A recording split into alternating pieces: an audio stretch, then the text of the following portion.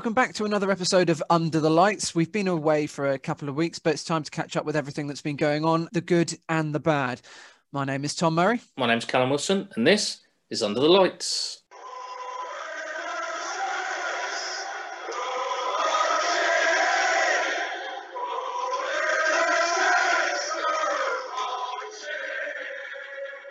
Well, in the words of Nigel Adkins, good morning. I hope you slept well. How are you, Tom?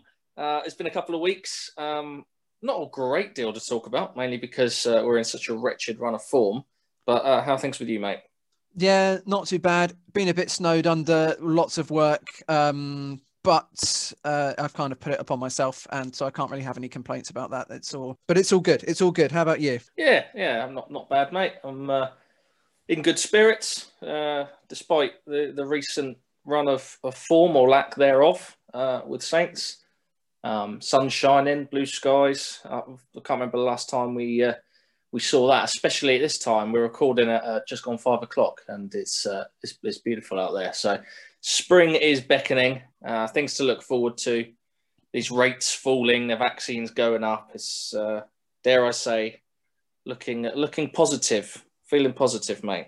Absolutely. I was actually thinking of that exact point as waiting to start this, especially the one about, I can't remember the last time you and I recorded a podcast while it was still light outside.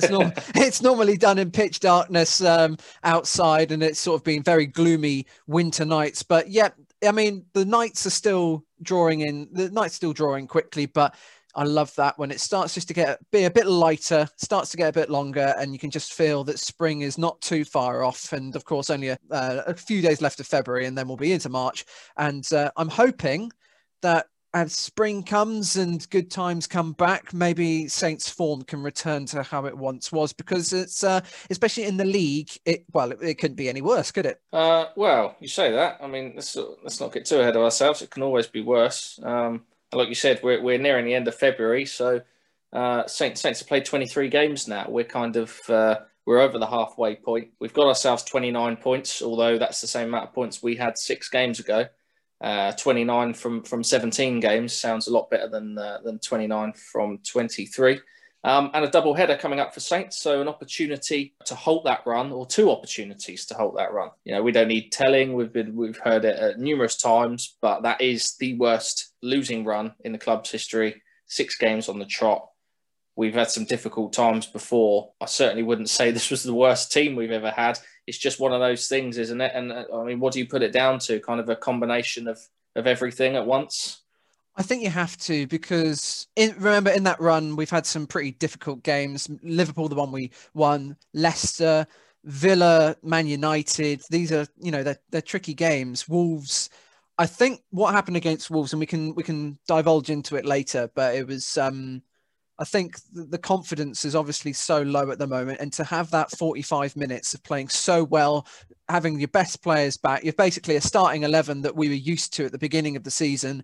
Everything's flowing. We're playing some fantastic football. I remember your tweet about that Vestergaard pass to Walker-Peters, about what we've been missing. And you play so well. And then obviously it showed in the confidence of how low it was, that as soon as something goes against us in the second half, after Wolves being nowhere near in the game, it just turns on its head. And I think the team probably can't help feeling a bit not sorry for themselves, but just, as Ralph said in the press conference today, like a little bit going against us. And, when that sort of things happens, it's hard to get out of that mindset that the world's against you. Yeah, and I think Ralph definitely took the opportunity to pass the blame elsewhere. I mean, let's not bother really talking about it, but the elephant in the room, obviously, the 2 handballs, one that was given and one wasn't. Why they were and why they weren't, and the reasons the referee gave one, didn't give one, neither were overturned, all that rubbish, just highlights another issue with VAR, because all the pundits were talking about it. But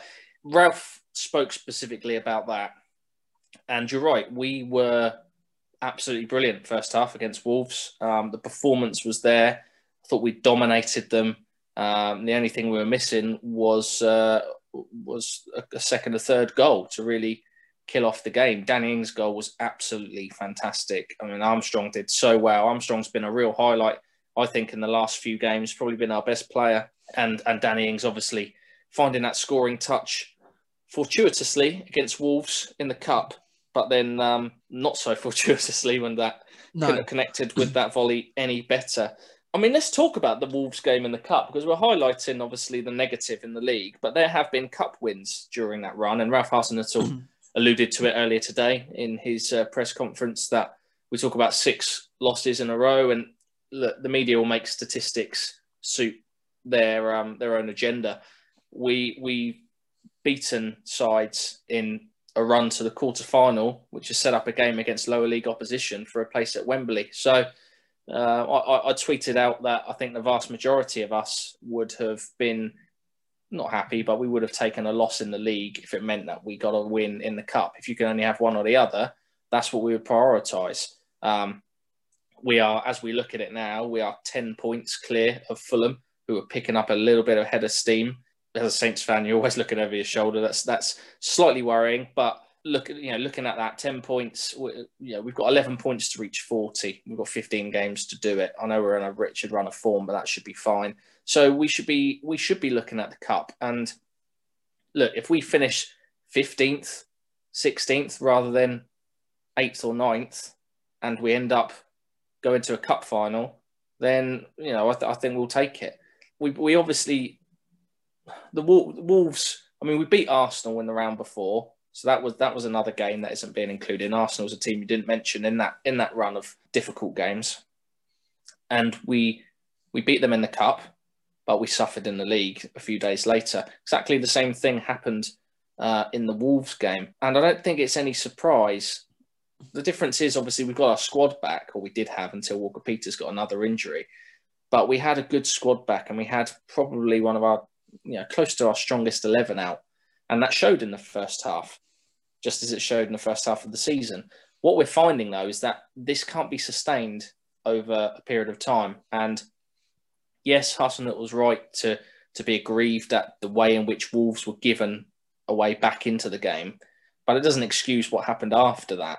And for me, we're playing a brand of football whereby if we don't put teams to the sword early on, we'll be in trouble later. No, I completely agree with that, because I felt even though we were sitting pretty at half-time, 1-0 I felt was never going to be enough. And I thought, Wolves have got some good players, and even if it only takes one thing to change at the second half and then they're back in it, and obviously that did happen. But I agree. I agree completely with your point that you made earlier. It's like, whilst you wouldn't be happy with exchanging a loss for a win in one of the games, as Saints fans, we would have taken, if we were to win one or the other, then you'd probably choose the FA Cup, because as is shown with the amount of points that we are away from different places, being in the FA Cup keeps the season alive. It keeps something worth fighting for, and that's exactly it. I mean, yeah. We're playing against Bournemouth. It's not going to be an easy game, but you couldn't have asked for a better tie, really, in the FA Cup of all the teams that you had available to you. Maybe Sheffield United at home, but Bournemouth it reminds me a little bit of the Wigan one years and years ago when we got to the semi-finals. It was a case of, yes, they've just beaten Man City, but in the Cup, it's all based on one game. And realistically, Wigan was the best team that we could have played against, even though they've just beaten one of the best teams in the world. So with Bournemouth, it's a case of, yeah, we can go there. I expect us to go there. I expect us to be at Wembley in the semis, but that's, I don't want to get too ahead of myself, because it will be a difficult game. I don't think we're going to run away with a victory, and it's something. But what is good about that game is that it's about 4 or 5 weeks' time, I think. So that gives Saints the chance to turn this around, gather a bit of momentum, because yeah, we've got a week where we've got Chelsea, Leeds and Everton, which on paper is not the easiest run of fixtures. With Leeds, you don't really know what you're going to get. You could either thrash them or they could thrash you. But afterwards, we've got, in the build-up to the Bournemouth game, we've got games against Sheffield United, Brighton, Burnley, Crystal Palace. That's a series of fixtures where you can turn things around. And yeah, we say we're only 10 points above Fulham, but realistically, with the team that we've got, you've got to be expecting to get a win or two before we do play the Cherries. And as I completely agree with you, mate. We could finish 16th, we could finish 15th, hell, we could finish 17th, win the FA Cup. everyone's going to remember you for being the FA Cup winners, and they're not really going to care that you finished 17th in the league. No, and I'm not worried about this run of form. I don't know about yourself, but this run won't last forever. We have been unlucky, to say the least. Certain things have not gone our way. Certain things were our own fault. But obviously, with the injuries, we were unlucky. But that's something that comes from a lack of investment. That's something that comes from burning out players and playing them in that high press style twice a week without rotating a squad. That's going to happen, and Hasenhüttl needs to understand that. The other issue being the circus that is the English officiating and VAR. I don't. It's highlighted because I'm a Saints fan, but I don't recall one side being so unfortunate for such a period of time with decisions, maybe 8 or 9 in the space of the last 6 losses. I was going to say, that point of, it evens out over the season. Well, if it's going to even out, Saints need about 20 penalties between now and the end of the season for it even to come close. But, mate, one thing I wanted to ask you, because something in the time between us doing our last pod, there was a really rare thing happened, rarer than a correct VAR call. We actually, Mohamed Salah. I know, we actually saw him. He's real. I knew where you were going with that. Let's talk about that game then. We'll go on to our run to go forward, but let's start with the first of the last couple of games. We went to Molineux on that Thursday night, and we won that game because Ralph Hasenhüttl played the strongest side-ish that he could. Nuno Espirito Santo decided not to the astonishment of some Wolves fans, and Southampton won it convincingly, in my opinion, and we progressed through to the next round. Salisu was given a start in the team, first appearance in the team. He'd been on the bench the week before. Vestergaard needed a rest. Perfect opportunity to put him in, and I was really impressed with him. Yeah, I was really impressed too. I thought he was really calm on the ball, maybe a little bit too calm in some instances in the second half where he gave Wolves a couple of chances. But it's the lad's playing his first game in 7-8 months. You're going to be rusty. You're going to need to get up to speed with it. But I thought he was actually quite colossal. He read one thing he did do is he read the game really well. And if there was like a cross into the box, he cut it out early. And yeah, there was that one occasion where he let it go under his foot and Forster made the save. But there are a lot of instances where a cross from Wolves or a ball into the box was really quickly cut out before it even got to even past like the first man, as it were. He just got his head on it, got his foot on it, and basic things, but really sort of underrated qualities. It may go out for a throw-in, but the fact is you've stopped the attack before it can really happen. And I thought his reading of the game was really quite impressive, and I'm looking forward to seeing more of him. Yeah, he read the game well. I agree with that, and having the pace that he has also helps with that. You can read the game and you can get there before the attackers do, and he did that over and over again. We've only seen one game from him, but I'm already prepared to go out on a limb to say that he's a rough diamond, and I think over time he really could become a sort of a Rolls Royce of a player. I didn't see enough of his ability on the ball in terms of playing those Vestergaard type passes, those tricky passes. I thought he was very laid back. You could just see that in his body language early on. The way that he passed the ball out to the left back was very nonchalant, very lackadaisical. He was clearly very calm, very confident, which I liked. But that burst of pace is something that we don't have in that position, and we've been crying out for a couple of seasons. The reading of the game, as you said, was great, but his strength as well. When you said he looked like a colossus, I mean, you've got to look past the rustiness. The bit where the ball came in and he missed the clearance and it went through his legs, or the bit where he's laid back, he's looking to pass the ball out, didn't have any options, and he Cruyff turned himself into a bit of a knot. And then he still managed to find his way out of it, but he put someone under pressure, they got the ball, and then they almost scored. So you look past that, and what you've got to look at is the attributes that he's got. He's almost like, I know it's a different position, but he's almost like a bit of a Mane. When Mane first turned up and he wasn't the Rolls Royce of a player that he is now, but he learned that. What he did have was great trickery, great speed. Every now and again, he'd leave the ball behind, But once you got it right, he was blistering. And I feel like Salisu is that sort of player. With time, he'll become classier, better on the ball. But he seemed at times for a first game in since the 1st of July, I believe it was, first game in not in the Premier League, but in England. I just felt like, I know Wolves didn't have their best strikers out and they had some youth players, but I just felt like at times it just looked really easy for him, and he didn't necessarily have to get out of second gear, which is promising. So suddenly we've got a few options at the back. We obviously won 2-0. It was a goal from Danny Ings. We don't care how they go in, but that was a goal that he needed because he hadn't performed to the capabilities that we all know he's able to. He hadn't scored for a while. It was a one-on-one that Danny Ings earlier in the season, end of last season, you think he would have been gobbling them up. Got saved, came back off him, went in the net. He made the run. He timed the run. I wasn't convinced that it was going to count because even though it looked onside, what does that mean anymore? Yeah. But he got the goal, and then the man of the match, Stuart Armstrong, made the second goal. Well, Nathan Teller made the second goal. A great little cameo and a really, really good finish from Armstrong. So it put us through to the next round of the cup. But playing that strong side on a Thursday night, I think, had a bit of an impact on, especially the second half of that game, midday on Sunday.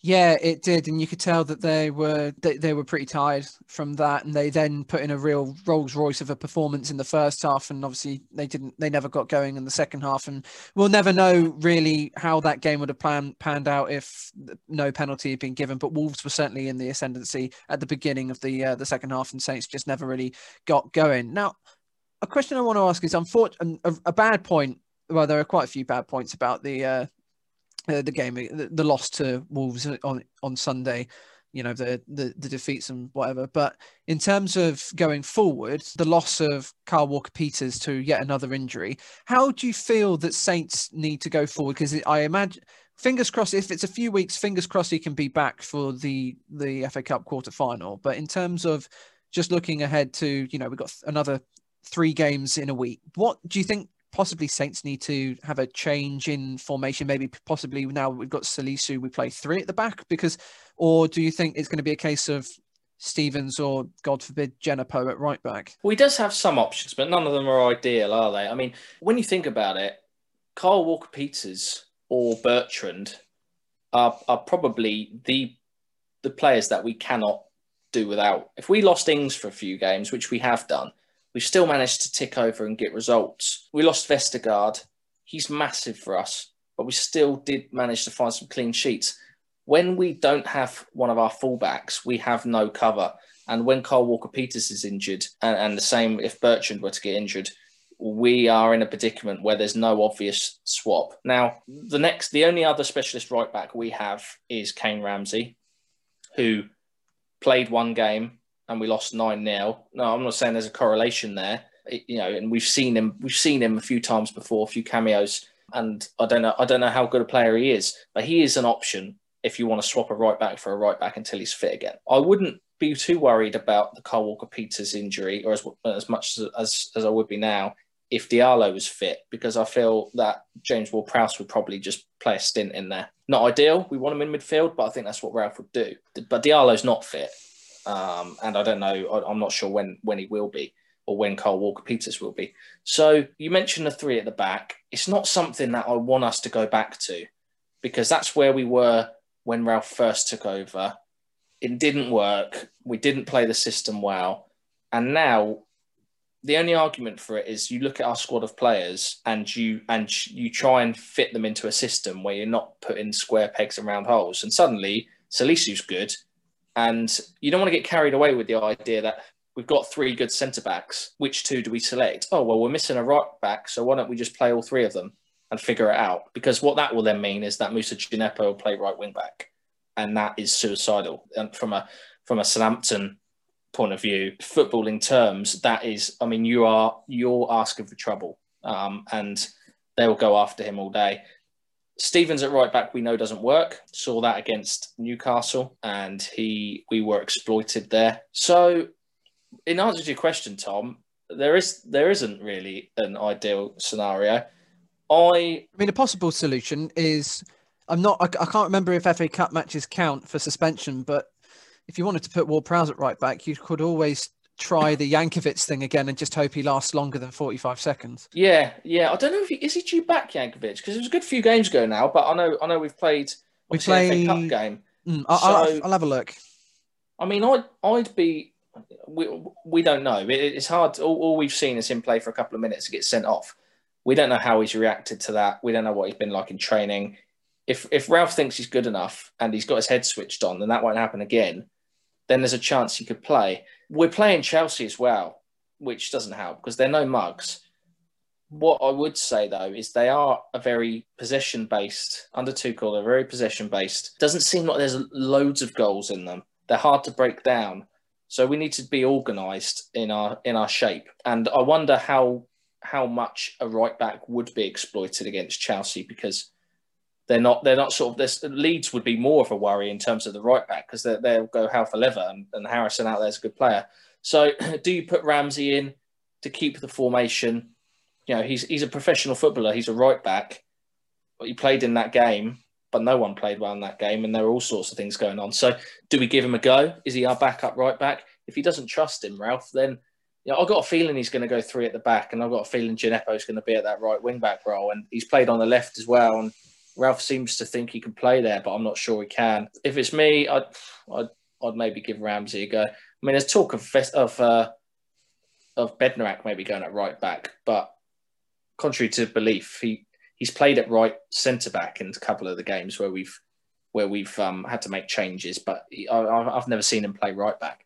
So it is a difficult one, and Ralph's going to have to find a solution because we didn't get a backup right back. I've just checked the Premier League suspensions and injuries table, and apparently Yankovic's return date is the 20th, which would be Saturday. So whether that means he's available, I'm not sure. But even so, I think it'd be unlikely if we were to put him there.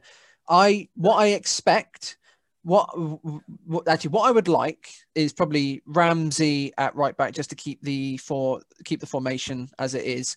What I expect is Stevens at right back. I think that's what's going to happen. And the problem is, I find, is because it's more of just plugging that gap. But the thing, none of them offer the ability of Walker-Peters to drive forward, play those incisive balls with Armstrong as well on that side. And, we lose pretty much all of our attacking threat down the right side when we don't have Walker-Peters. And then it's all left to Bertrand. And let's face it, Nathan Redmond isn't exactly firing on all cylinders at the moment. And even in his new amazing striker role, which so far I don't think he's actually connected with a shot well. I mean, there was a one against Wolves, but I don't know. That's something. There's obviously something Ralph sees in that. It's a weird one with Chelsea because obviously they're, as you said, they're no mugs. They're going to provide a difficult test. Tuchel is unbeaten so far, I think, and they've hardly conceded any goals under him, even in this short time. So it's going to be a tricky one. I would like to see Ramsey. I expect Stevens. I mean, there's always an option of playing Armstrong in centre of midfield. Now that we've got Minamino in the team and ready and available and looking good, actually, and we haven't talked about him yet, but we will. You've obviously got Gineppo who can play on the wing. You've got Teller who came on and played well in that FA Cup game against Wolves. Redmond can play out there. We have got options. So you could play Ward-Prowse at right back, put Armstrong in the middle, and play a Gineppo and Redmond or Gineppo and Minamino kind of combination. We've got enough wingers available now to do that. The other, like you said, the other thing is, I mean, you've got to look at the teams we're playing against, and whoever plays there is going to come up against either, I'd say, Pulisic or Werner when we come up against Chelsea. Two quick, tricky, pacey players. So we need an athlete that can keep up with them, a defender, and then Jack Harrison, who is exactly the same, rapid, tricky. So although it be a test, Ramsey, out of those three, of those options, I would say is more of the athlete. I wouldn't want to see them coming up against Stevens. Ralph tried it. Alan St-Maximin took the mick out of him. Stevens looked like he didn't want to be there. If he put him there again, I'd be very surprised because I don't think Arsenal tends to make that mistake again. He knows if something hasn't worked. He's pretty ruthless. He got rid of Okins and Valerie on loan when we didn't have any options at fullback. So I'd go Ramsey. or if he doesn't want to play the youngster, I'd play Ward-Prowse and move some things around, get Armstrong in the middle. Either way, Chelsea will be a tricky game, and we'll have to be at our best. But the main thing is I don't want to change too much because we have most of our team back, settled team. They played good football against Wolves in that first half, and the difference this time is we didn't play a game in midweek, so we've had a full week's rest, which I feel is really important. Because when we talk about the Wolves thing again, the problem with the Wolves game is we played our first team on the Thursday night. They didn't. So when it came to Sunday, we'd played a game 2.5 days earlier, and they hadn't. And a few of the players had, but they'd rested the main core of their team. So we had enough to dominate them with a fierce start, get that goal. Should have had more, but we didn't. And once we didn't, and it came out second half, and they were given a lifeline into a game that they were growing into second half, they made some changes, and we couldn't cope with it. And after it went to 1-1 and then 2-1, we were struggling to get back into that game because the lads were tired. So we'll have a better chance, but the crux of this is that we cannot play 2 games in a week with that intensity, with the thin squad that we've got, without changing players. And that stat comes up all the time, and I'll stop looking at it now because it annoys me. But actually, there is something behind it, and it's that it used to be, since Arsenal was taken over, we've given up the most points from winning positions. Now we've given up the most this season of any team. So we can't blame the whole Arsenal coming in, taking over from Hughes. This season, we're doing it again. And there's 2 reasons for that. Mental fragility, which we obviously have, and we know we have. We don't have those leaders. We've seen it. We've lost 9-0 twice, for goodness sake. Like we know that our side shits their pants whenever we concede an equaliser. It happened again against Wolves. But also, we don't have the energy. It's the second half of the season. It's brilliant when at the start of the season when we've got a fully fit squad and there aren't all these cup games, and we're able to play a game a week, and we're able to just dominate sides and go top of the league and play brilliantly. But it's not sustainable over the course of a season with a squad like ours. You could play that way if you had Pep Guardiola's squad, but we don't. So we can't complain.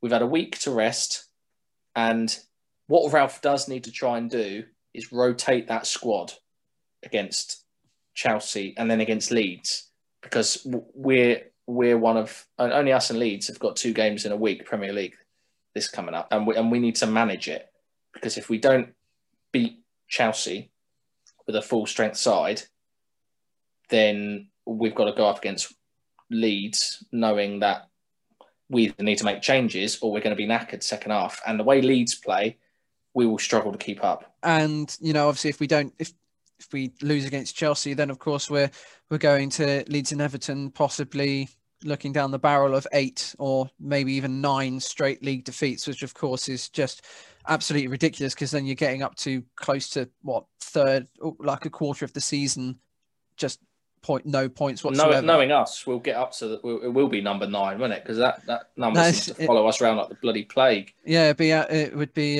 horribly poetic. But one thing for the Leeds game that I'm quite looking forward to, and I don't want to look too far ahead, but I will, like I normally say on this. But like I said, Vestergaard. You've been talking this up for weeks, haven't you? Leeds cannot defend set pieces, and I just feel that if we can get it, if Ward-Prowse can get his delivery right, then there is a real gold mine ready to be taken advantage of at Leeds.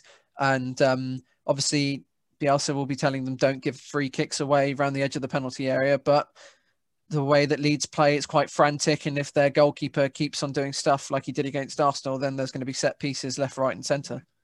Yeah, and they're missing players as well. They're at the back, they've square pegs, round holes. I think the last game they played, they had Alioski at left back, who has tended to play there, but that's not ideal for them. Cooper was their centre back. They've had Ayling play at centre back, who's naturally a right back. I can't remember who they had at right back, but it wasn't ideal. I think they had Struijk has come in as well. Dallas is playing centre mid, so you can exploit that back line as everyone can, because they concede goals, but they'll exploit us, and we have to prepare for playing against a team that plays like no one else, just kind of Relentless. throwing bodies forward. And we've got to be ready for that. Now, whether he plays 3 at the back to try and combat that, so we're not overrun, that's up to Ralph. What he does need to start doing, though, in my opinion, Hasenhüttl, and I don't want to be getting on his back, but he needs to be reacting in games tactically, because the game on Sunday against Wolves, Nuno won that battle. He changed the game at half time. He swapped the wingers. Neto got a goal from it, but they also started dominating. And I know that we're talking about the lack of rest for our players and all of that, but he exploited that. And as soon as first 10 minutes had gone and they'd scored the equaliser and they were clearly, dominating and it was coming, the next goal, I said to myself, we need to make that change. We need to. It's our turn. It's like a game of chess. And Hasenhüttl, I think, made a sub. I can't remember who it was, but it wasn't exactly fill me with confidence. In fact, I think he brought on Gineppo and he took off Minamino, and he took off Armstrong later. And I thought Minamino and Armstrong were really important to the way we were playing. I thought, actually, for the first time in a while, we've had balance in those wide positions. So I'd like to see both of those play. Which games they play in, I don't know. But yeah, it seemed odd to me that those were the decisions he was making. It's starting now, Ralph, and I don't know if it's because he's panicking because of the 9-0 and now 6 games on the trot in the league, and it's all getting on top of him. But he's starting to make decisions where the fans aren't agreeing, and I don't think they're the right decisions. Whereas he didn't used to do that, Ralph. So it's about managing the squad. It's about managing these 2 games a week, because it's happened a lot of times this season. It will continue to happen, especially if you stay in the cup. We need to manage these games, and even if he just picks out, he could do it either way. He could rest a few players in one game, rest a few in the other, and kind of play a bit of a hybrid in both games. Or he could put all his eggs in one basket and say, look, let's go for Chelsea, and then let's rest a few players against Leeds, or vice versa. But we've had a week, and I think we will see a strong side again against Chelsea. And I think we'll see a strong side again against Leeds. And I just worry that Leeds, with their gung-ho style, will really exploit us. So we may need to make 3 early changes second half. He needs to try and think outside the box, because we have struggled in the second half, and the players are tiring. You say think outside the box. I want to think inside the box just at the moment, because one position that rarely needs resting is the goalkeeper.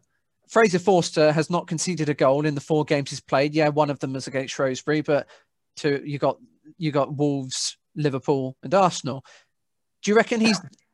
I would give him a run in the league, because McCarthy hasn't filled me with confidence recently. You know what? Look, I didn't really think it was a debate to have, but the more it's gone on, the more it's tipping in favour of Big Fraser.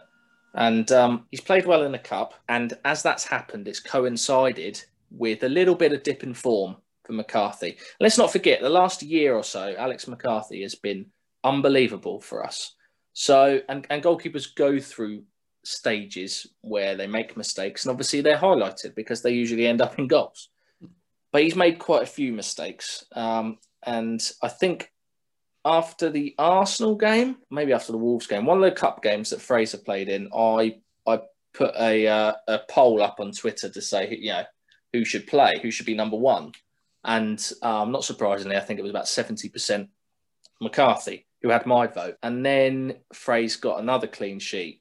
So I think I kind of said, I wonder if this would be any different.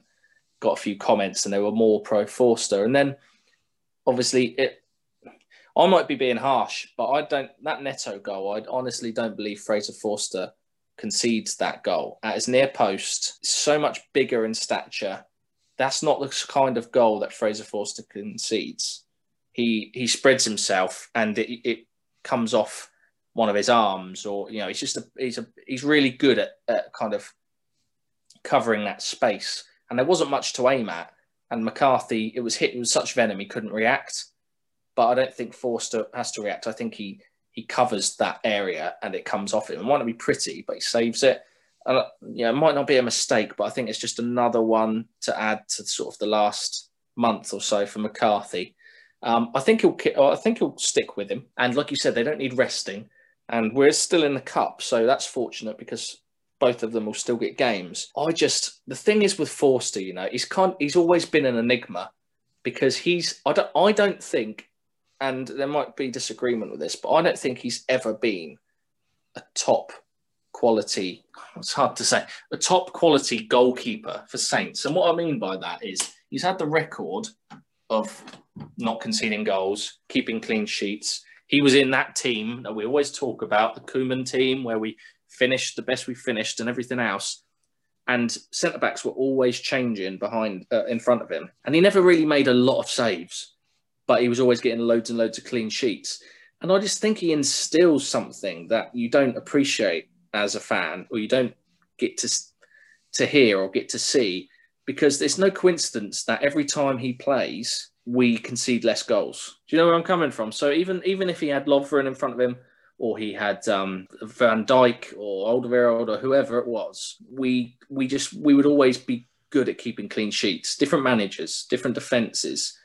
And then he's come in again after a bit of time out. He had his issues, and he hasn't conceded a goal, playing behind the same defence that McCarthy is. So I think it might be, put it this way, if Forster was in the starting lineup against Chelsea on the weekend, I wouldn't have an issue with it. One point, going on to that point, it's sort of, he instills confidence in the players around him, I feel. And one thing I will highlight is I think McCarthy has been really good this season and last season for claiming crosses, a lot of corners and free kicks. And I know Saints play that sort of suicidal high line that catches people offside when it comes to free kicks. But I feel that McCarthy's done really good at claiming stuff. But I felt that Forster, especially against Wolves, he came out a lot of times. You never really saw that before. He really commanded his box and he really commanded his area, even getting headers out for balls that had gone over the top. So I think with confidence back, we're seeing the Fraser Forster that we saw before when he first signed for Saints, and he was really quite colossal then. However, just playing devil's advocate, do you reckon maybe the clean sheets are sort of, I don't know, they paint a false picture considering that especially Wolves and Shrewsbury sort of had the attacking threat of tumbleweed, to be honest, because... Well, you say that, but he made saves when he needed to, and that's the important thing. And like you said, he was decisive. In these games, thing is with Forster is he's one rush out of the box away from missing the ball and ending up in the back of the net, and that's, that can happen. But he seems to be really focused and doing the things that we expect our goalkeeper to do. And that's the difference at the moment. Forster might not be pulling off a worldy save, although he did against Wolves. He pulled off a terrific save against Wolves at that far post. But what he's doing that McCarthy isn't right now is he's making the saves that he should be making. And he's really, I agree with you, I'm really, really pleased to see that he's confident and decisive in his decision-making. He's coming out and he's made a one-on-one in the FA Cup game, one-on-one save, I think, where he came out and smothered it early, or he came out and swept. If we had a bit of money and we had something to spend, I think Ralph Hasenhüttl would buy a new goalkeeper, because neither of them are any good with their feet, and we need them to be. So I'd be looking at maybe in the next few years, depending on, obviously his finance, but I would expect to see another goalkeeper personally who's better with the ball at his feet.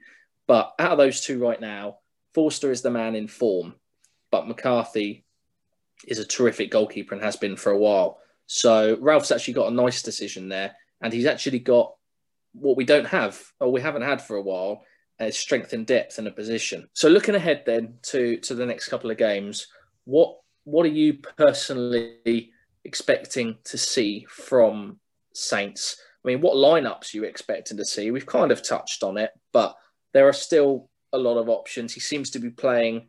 Let's talk about Che Adams and Redmond for a second, because he seems to... Obviously, Shane Long's gone. Dan Lundulu and Nathan Tella kind of seem to have fallen off the radar a little bit. And Che Adams has been dropped, and he's answered a lot of questions, Hasenhüttl, about his lack of form and goal scoring. And a bit worried that Che Adams, he's had some opportunities. He had one against Wolves, I think it was Wolves, where he'd followed it in. I can't remember if it was close to being offside and hit it with his toe poke to his right foot when he was like 2 yards away from goal. Wouldn't use his left. Just wonder if we're losing that confidence with him, and I don't want him to go back to that first season where he was not getting in the positions to score. I mean, at the absolute 50p header he had against Wolves as well.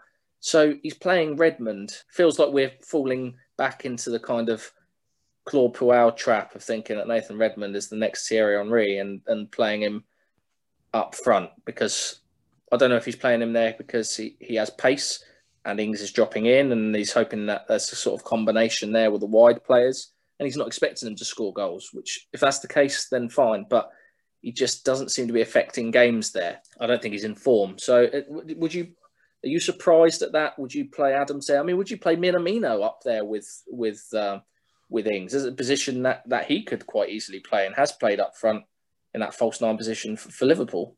Yeah, that's a really interesting point. And I hadn't actually thought of before, but I think it could possibly work. I feel that the reason that Redmond is up there at the moment is because Ralph sees him as sort of the instigator of the press, the first one to start. And Redmond, I think, is a player that really, he's a Hasenhüttl player. He really buys into the system and beginning the press that maybe Adams doesn't, or is just not in the right frame of mind at the moment. I mean, you're right about the goals. I think his last goal was the one against Sheffield United last year in the 3-0. Since then, obviously, VAR aside, his goal against Man United didn't count. Otherwise, maybe that would have sparked a little bit of confidence in him. But anyway, we've talked about that in our previous episode, so we're not going to go over old ground again. Just touching on that, just a sec. Yeah. Did you notice that Danny Ings went through against Wolves at some point, just that inside right channel? A ball was played down, and he pointed to where he wanted it. And before the ball was played, he took his arm down and put it down their side. So he's been caught offside a few times because his sleeve has been offside. Same with Adams, because they've been pointing as to where they want the ball. So he's kind of arced his run, pointed, so he's in a maybe offside position. And before the ball's played, he brought his arm down. And I don't know if that was deliberate. I don't know if the lads have maybe been told, look, tell him where you want it early before you make that move or something. And he ended up being onside. And it was just quite interesting because the lads are going to have to start finding a way to play these rules. We ended up being done by a handball one instead. But there's just a point I wanted to bring up because the sleeve is offside. So not moving your arm up is maybe a way of keeping yourself onside these days. That's really interesting. I didn't actually notice that at all. Take a look at the highlights. Yeah. I can't remember what the chance was. I think he must have missed it in the end. But in terms of crappy little highlights from the game, one did play through my mind when you talk about neither goalkeepers good with their feet, and that was with 2 minutes to go. McCarthy just instead of booting it up the pitch, ended up booting it out for a throw, and then Hasenhüttl was just like, "What are you doing?" And it was yeah. At that point, I think I'd had a few comments on Twitter because I'd said Fraser Forster would have saved that shot, and then people were kind of getting at me a bit about that and saying that Forster's rubbish, McCarthy this, McCarthy that, and then he booted the ball out at our last opportunity, and Ralph kind of showed his lack of appreciation. Kind of thought, well, there's another thing. So he hasn't got confidence, and it'd be interesting to see if Ralph jumps ship or if he backs his man and says, no, you're going through a blip, and you'll overcome it with games. And I think that's what it'll do. But yeah, Redmond versus Adams. I mean, you playing Redmond up front then? Or has this idea of Minamino suddenly changed things for you? I do like the idea of Minamino. I feel that in the games that he's played 1.5 games or something like that, I feel that we haven't actually utilised him as much as we should, because he looks a really tidy player. Against Newcastle, we played the ball to him constantly in the first half. He got a terrific goal. And then in the second half, we didn't use him at all and he wasn't making the runs. Now, obviously, the pitch against Newcastle was in a terrible condition and the ball was rarely travelling further than like 5 yards. But we weren't like creating decent chances for him to run through. Against Wolves, I thought maybe he was a bit quiet, but then again, I thought he was underutilized. I feel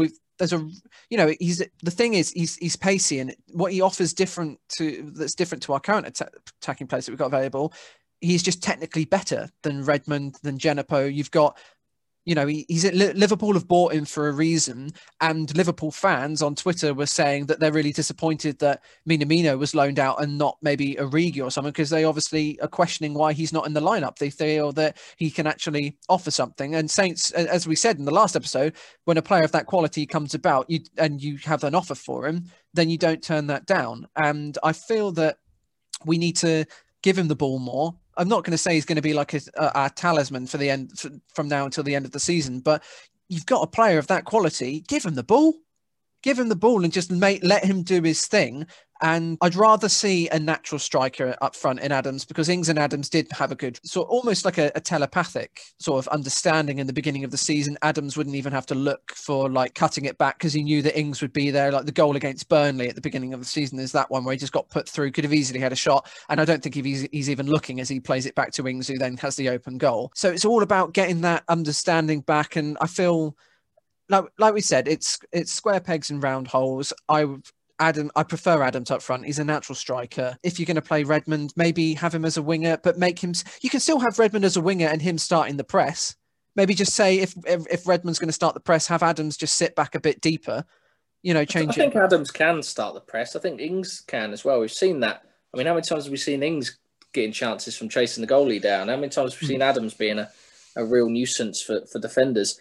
The problem is with Adams, I don't know. We don't know the guy, but from a kind of psychological level, Ralph seems to treat him in a way where, I don't know, maybe he's a bit fragile. Like when it's not working for him, he'll take him out of the firing line and he'll put him on the bench for a bit. He obviously went so long without scoring, got a goal, and all of a sudden everything he touched turned to gold, and he fans' favourite, one of our best players. And then I'd say the last 6 or 7 games, I haven't really seen the Che Adams that we know and love. Dating all the way back to Christmas, there were games that I think the Fulham game I was watching thinking he hasn't done anything. And I'm finding myself thinking that more and more regularly. He hasn't played the last couple, but I think he avoids criticism because he's so popular. But I do sometimes, I see people jumping on other players' backs and I'm thinking, and they're saying, oh, Adam should have stayed on. I'm thinking, the guy did nothing in that game. And I really rate him. When he's on form, I rate him. I think he's brilliant, him and Ings. But it just seems like, why is he not on form? Why do we have these peaks and troughs? Is he that much of a confidence player? He's only young. If he's not scoring goals, does he suddenly feel like he's not contributing? Because that's not the case. Because he holds up the ball well when he presses. So I'd like to see us back him. I'd like to see him and Ings create that partnership again. And I'd love to see Armstrong and Minamino on the two wings, because I think, apart from Walcott, who I think was very clever in how he picked up on what Hasenhüttl wanted, and he managed to adapt his game almost immediately to play off the flank, in between the lines, get the ball and turn and dribble, and he gave us something that other players don't, because he's so good and quick with the ball at his feet. But I feel like Armstrong and Minamino play the way Hasenhüttl wants those wide 10s to play. Neither of them are wingers. Both of them are kind of inverted wingers, and that's what we need. And I just felt there was a real balance before they got taken off against Wolves. And although Minamino wasn't directly involved in a lot of our attacks, and Armstrong was, I just feel like he was picking up those positions where I think Vestergaard gets the ball, Romero gets the ball, Ward-Prowse even picks it up, looks up.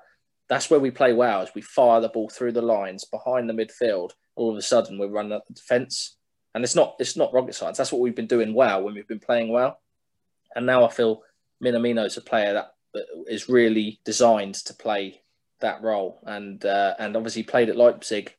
No, not Leipzig. He played at Salzburg, the other one, the other Red Bull. Salzburg, yeah. Played there, but he knows that style.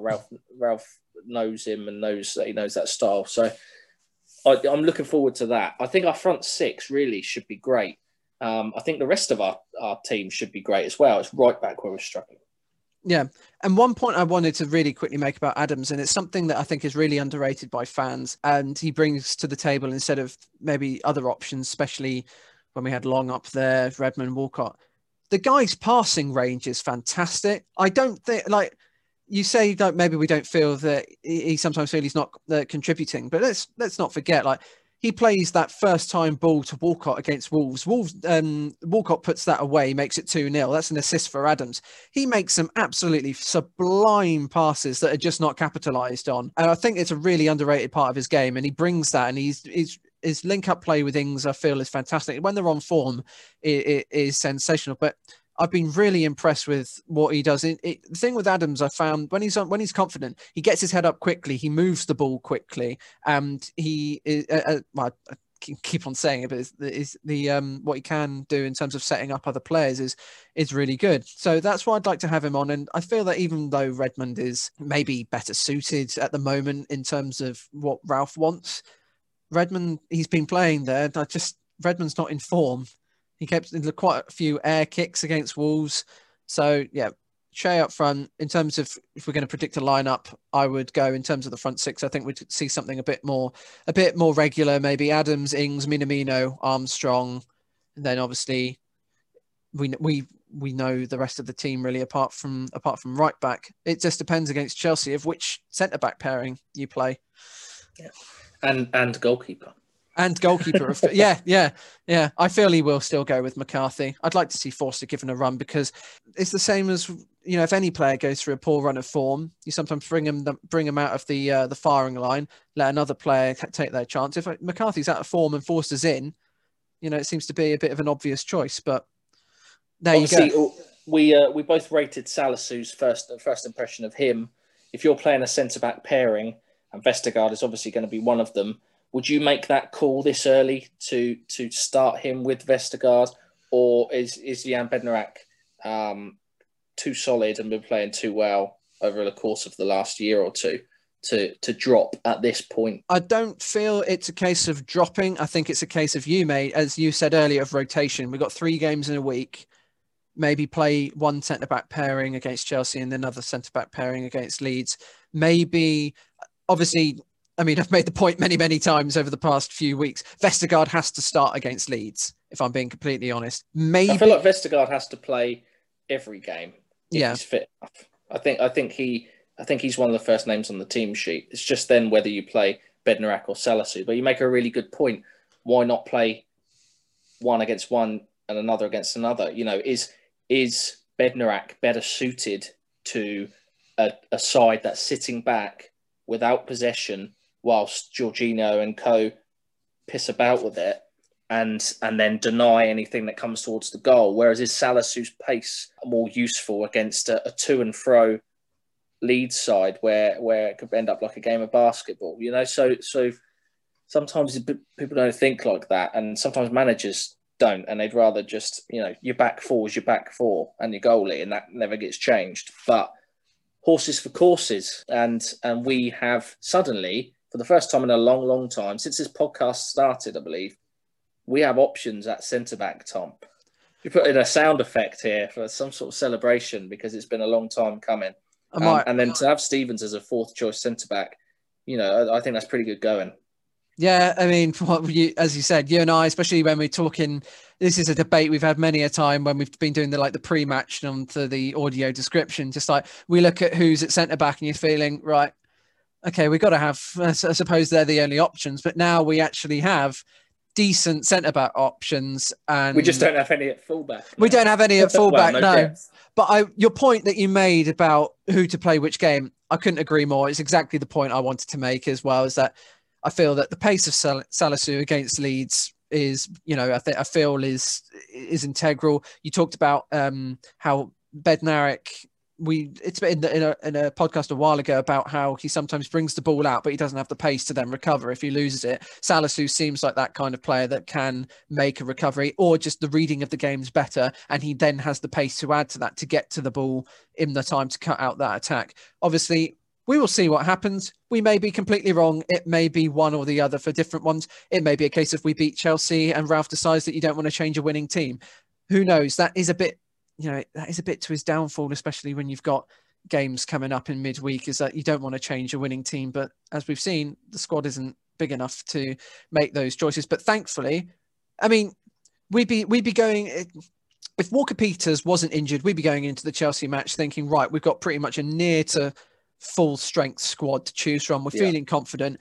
it's because Walker Peters adds so much to the game, and we're feeling we don't have a really natural replacement. We've got Ramsey, but obviously he doesn't have a huge amount of experience, and it's against some terrific players. But take that out. We're going into Chelsea. We're going into this run of games with Vestergaard back. Salisu's playing. We got Romeu back. Ings is most important. Big point. Ings has now got 2 goals in 2 games. You can feel that confidence is back. And who knows, when Ings is confident, you've always got a chance of putting something in the back of the net down the right end. Yeah, I don't know if this is the way it's going to go, but I feel like it is the way it should go. I feel like at centre back, we need to rotate between these Chelsea and Leeds games. We need to do the same up front, and we need to do the same on the wing. We don't have the capacity to do it at fullback, unfortunately. And Romeu and Ward-Prowse, I feel, will start both games, but it might be a case of bringing on someone like a Jankovic second half against Chelsea, just so that you're not getting a full 90 for someone like Romeu. Just doing those sorts of things. Armstrong maybe starts both games, but we take him off in both games or something like that. If we continue to see the same side playing twice in a matter of days, then especially against Leeds, last team you want to do it against. So I'm hoping that's the same sort of thing that Ralph's thinking at the moment, and he's not just trying to throw his best team at every game and hope that we can halt this run of defeats.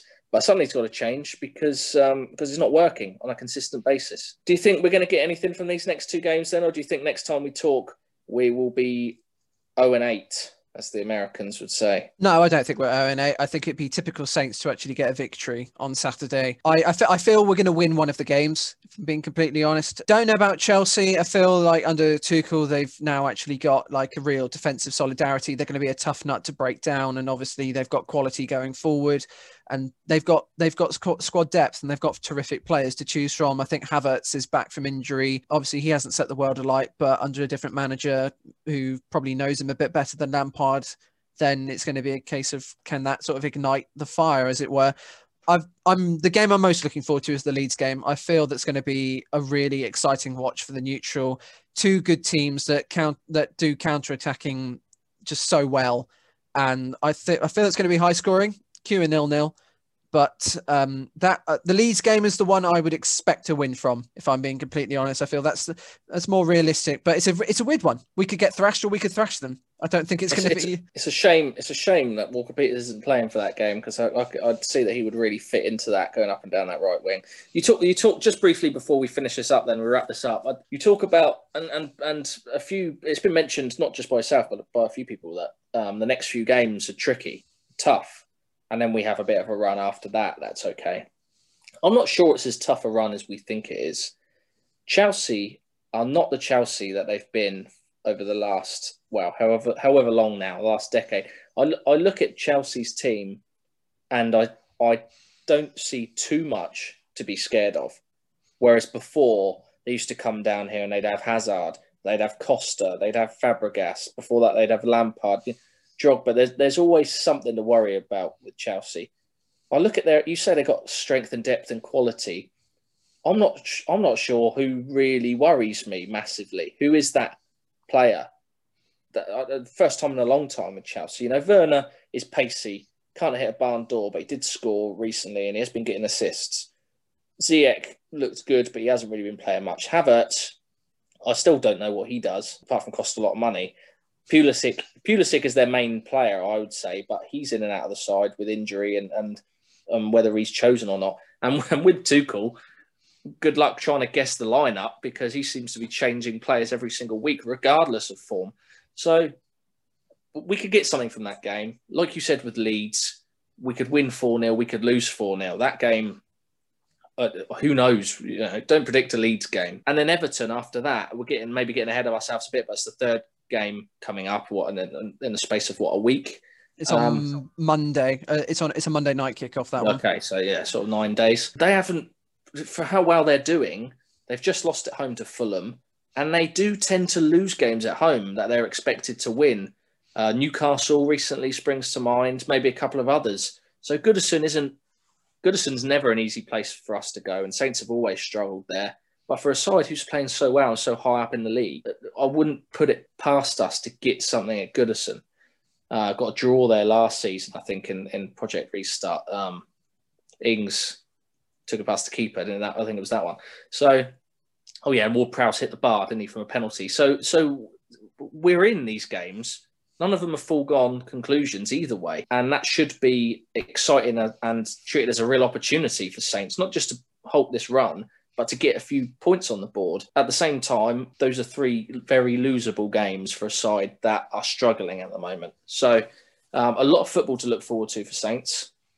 If look forward to is the words that the fans want to hear and would use for that. But I think there's opportunity to halt this run and turn things around before a nice run of games that includes a South Coast game, not a derby. Close geographically are the team that we're playing, but yeah, they'll and that game will come in. All of a sudden, there's an opportunity for us to be in a really good place this season. So let's get the monkey off our back. Let's get this run gone, and let's see if we can pick up a couple of wins in the next few games, because we've got the players to do so. So long as we can figure out that conundrum at right back. Absolutely. So, Saints fans, what do you think we will be saying this time next week or in the next couple of weeks? What do you think the results are going to be over the next week? Do you think Saints can end this run? Please let us know in the comments. Thank you very much for listening. If you want to find the podcast, you can find it on Twitter at @under_Saints. You can find me at T214Murray. Yep, you can find me at Callum Wilson 21. Thanks very much for listening. Stay safe, stay wonderful.